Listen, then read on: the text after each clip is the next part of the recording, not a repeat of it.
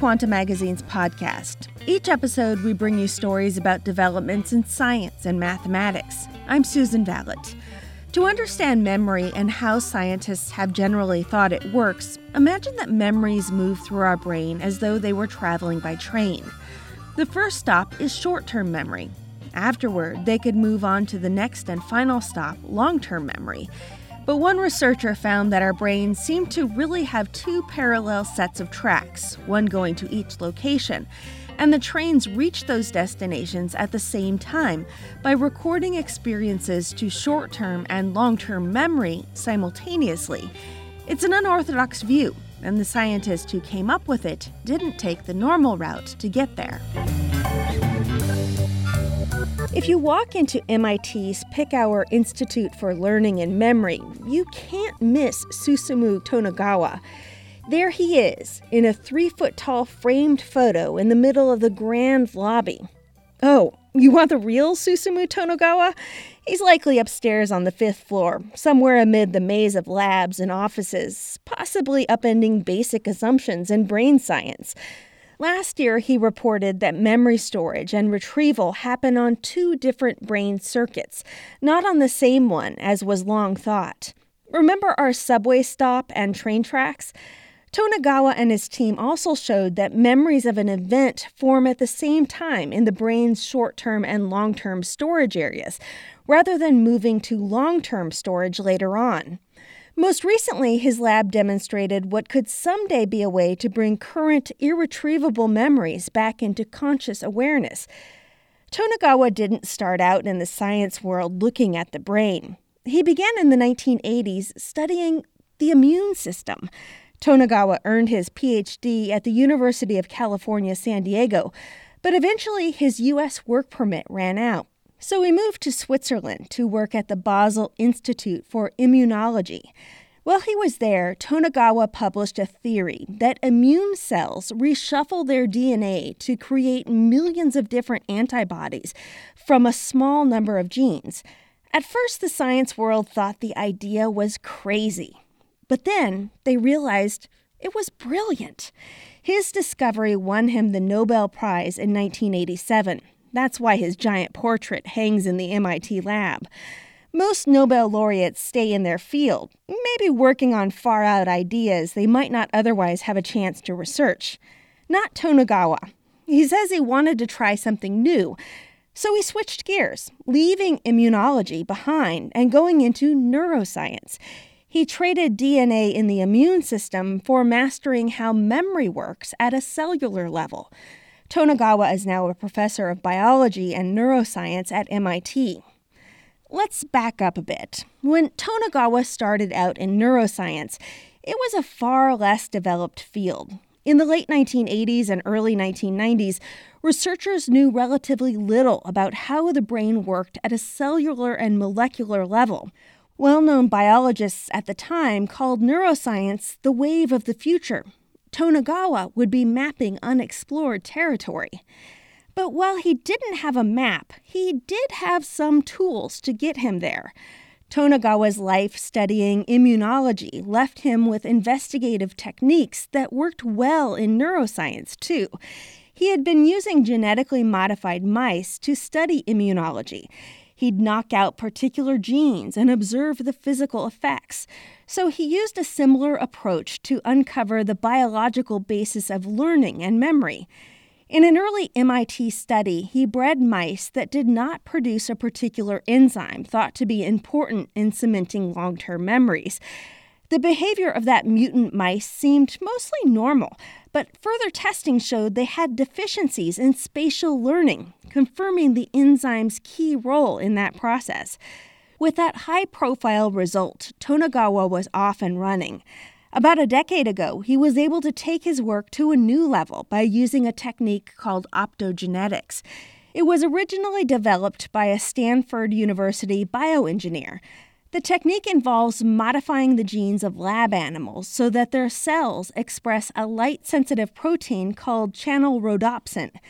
The protein is derived from green algae, which use photosynthesis to make food from absorbed light. With the technique, researchers can activate the cells by shining light on them through optical fibers. Tonegawa and his colleagues use optogenetics to generate neural activity on command in specific regions of the brain. This method has allowed Tonegawa to show that existing theories about memory formation and storage were wrong, or at least incomplete. Last summer, Tonegawa and his colleagues turned neuroscience dogma on its head. They reported that the neural circuit in the brain's hippocampus that makes a particular memory is not the same circuit that later recalls the memory. Instead, retrieving a memory requires what the scientists call a detour circuit. It's in the hippocampus's subiculum, a neural structure located just off the main memory formation circuit. Here's how Tonegawa, his MIT colleague Dheeraj Roy, and their team did it. Imagine you're looking through a microscope at a slice of brain from a mouse. In particular, we're looking at the hippocampus. See up in the right-hand corner?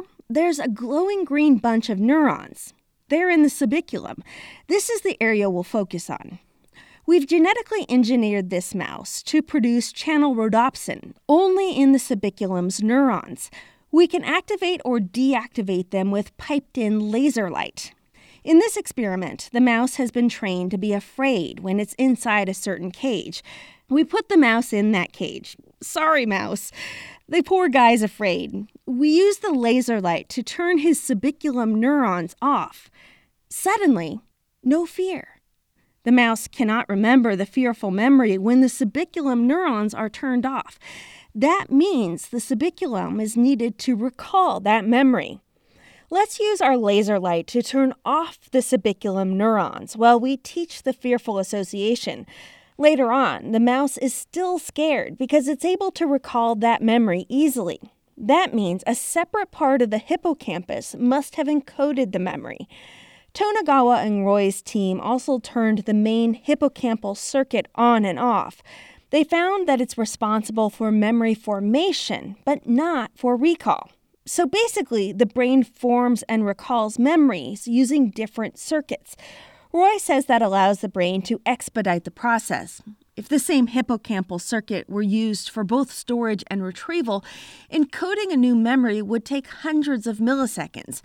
But if one circuit adds new information while the detour circuit simultaneously calls up similar memories, it's possible to apply past knowledge to your current situation much more quickly. So now, Roy says, you can update on the order of tens of milliseconds.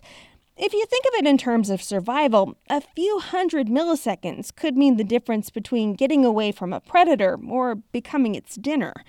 The parallel circuits may also help us quickly integrate present information with older memories. Let's say you're talking to your best friend Shannon. Memories of that new conversation can be added seamlessly to your existing memories of Shannon. Tonegawa, Roy, and their colleague, Takashi Kitamura, have also shown that memory formation itself is unexpectedly complex. Their work concerned the brain changes involved in the transformation of short-term memories to long-term memories. For decades in neuroscience, the most widely accepted model said short-term memories form rapidly in the hippocampus and are later transferred to the prefrontal cortex near the brain's surface for long-term storage. But Tonegawa's team found new memories form at both locations at the same time. The road to that discovery started back in 2012 when Tonegawa's lab came up with a way to highlight brain cells known as engram cells. Those cells hold a unique memory. Tonegawa knew that when mice take in new surroundings, certain genes activate in their brains. His team linked the expression of these experiential learning genes in the mice to a channel rhodopsin gene. That made precise cells glow when they activated during a learning event. Tonegawa says you can show those cells are really holding the memory because if you reactivate only those neurons with laser light, the animal behaves like it's recalling that memory. In their study in the journal Science, the team used the technique to create mice whose learning cells would respond to light. They used a mild electric shock to train mice to be afraid of a certain cage by forming a fearful memory. A day later, they returned each mouse to the cage and illuminated its brain to activate the brain cells storing the memory. As expected, hippocampal cells involved in short-term memory responded to the laser light, but surprisingly, a handful of cells in the prefrontal cortex responded as well. Cortical cells had formed memories of the shock almost right away, well ahead of the anticipated schedule. Still, the researchers noticed that even though the cortical cells could be activated early with laser light, they didn't fire spontaneously when the mice returned to the cage where the shock happened. The researchers called these cortical cells silent engrams because they contained the memory but did not respond to a natural recall cue. Over the next couple of weeks, however, these cells seemingly matured and became integral for recalling the memory. Tonegawa says at first, the hippocampal engram is active. Then that activity decreases. Meanwhile, the prefrontal cortex engram is silent at the beginning and slowly becomes active. Basically, they switch. This detailed understanding of how memories are laid down and stored could lead to the development of drugs that help with the formation of new memories. But some in the neuroscience community say not so fast. They think we need to be cautious in interpreting the significance of findings like these. Last year, Tonegawa's MIT colleagues Andrei Rudenko and Li Hoi Sai emphasized that engram science is still so new that we don't know exactly how engram cells might work together. They point out we also don't know which cells contain which parts of memories. They say we still don't have satisfactory answers to many important questions. Tonegawa says brains contain silent engrams that could potentially be externally activated. Some scientists are excited by that idea. Others call it overblown. Neuroscientist Sheena Jocelyn of Toronto's Hospital for Sick Children says it forces the scientific community to either update its thinking or try experiments to challenge Tonegawa's assertion. Despite the uncertainty that surrounds it, the silent engram concept offers us the fascinating prospect of gaining access to hidden memories. That's a prospect that Roy continues to explore. Last October, he published a paper with Tonegawa that generated a flurry of excitement. One of the paper's blockbuster findings was that, at least in mice, it was possible to awaken silent engrams without using a laser light or optical fibers. Roy says the team asked themselves whether they could make hidden memories permanently active with a non-invasive treatment. A cellular protein called PAC1 stimulates the growth of dendritic spines. These are protrusions that allow communication between neurons. Roy had a hunch that this protein might help bring silent engrams back into direct awareness when the protein is transported into brain cells. Roy points out it's simpler to turn on the memories this way than with optogenetics using the laser light. To test this possibility, the researchers first gave mild shocks to mice in a cage while also suppressing their ability to make the proteins that normally cement long-term memories. When these mice returned to the same cage later on, they showed no fear. That indicated that they didn't naturally recall the shock in response to a cue. Laser light could still switch on the mice's fearful response. That meant the memory was still there in silent engram form. The team then injected the mice with the PAC1 gene to make them overproduce the protein that cements long-term memories. The mice entered the dreaded cage. They froze up spontaneously in fear. They were recalling the memory of the cage all on their own. The silent engram was coming to life.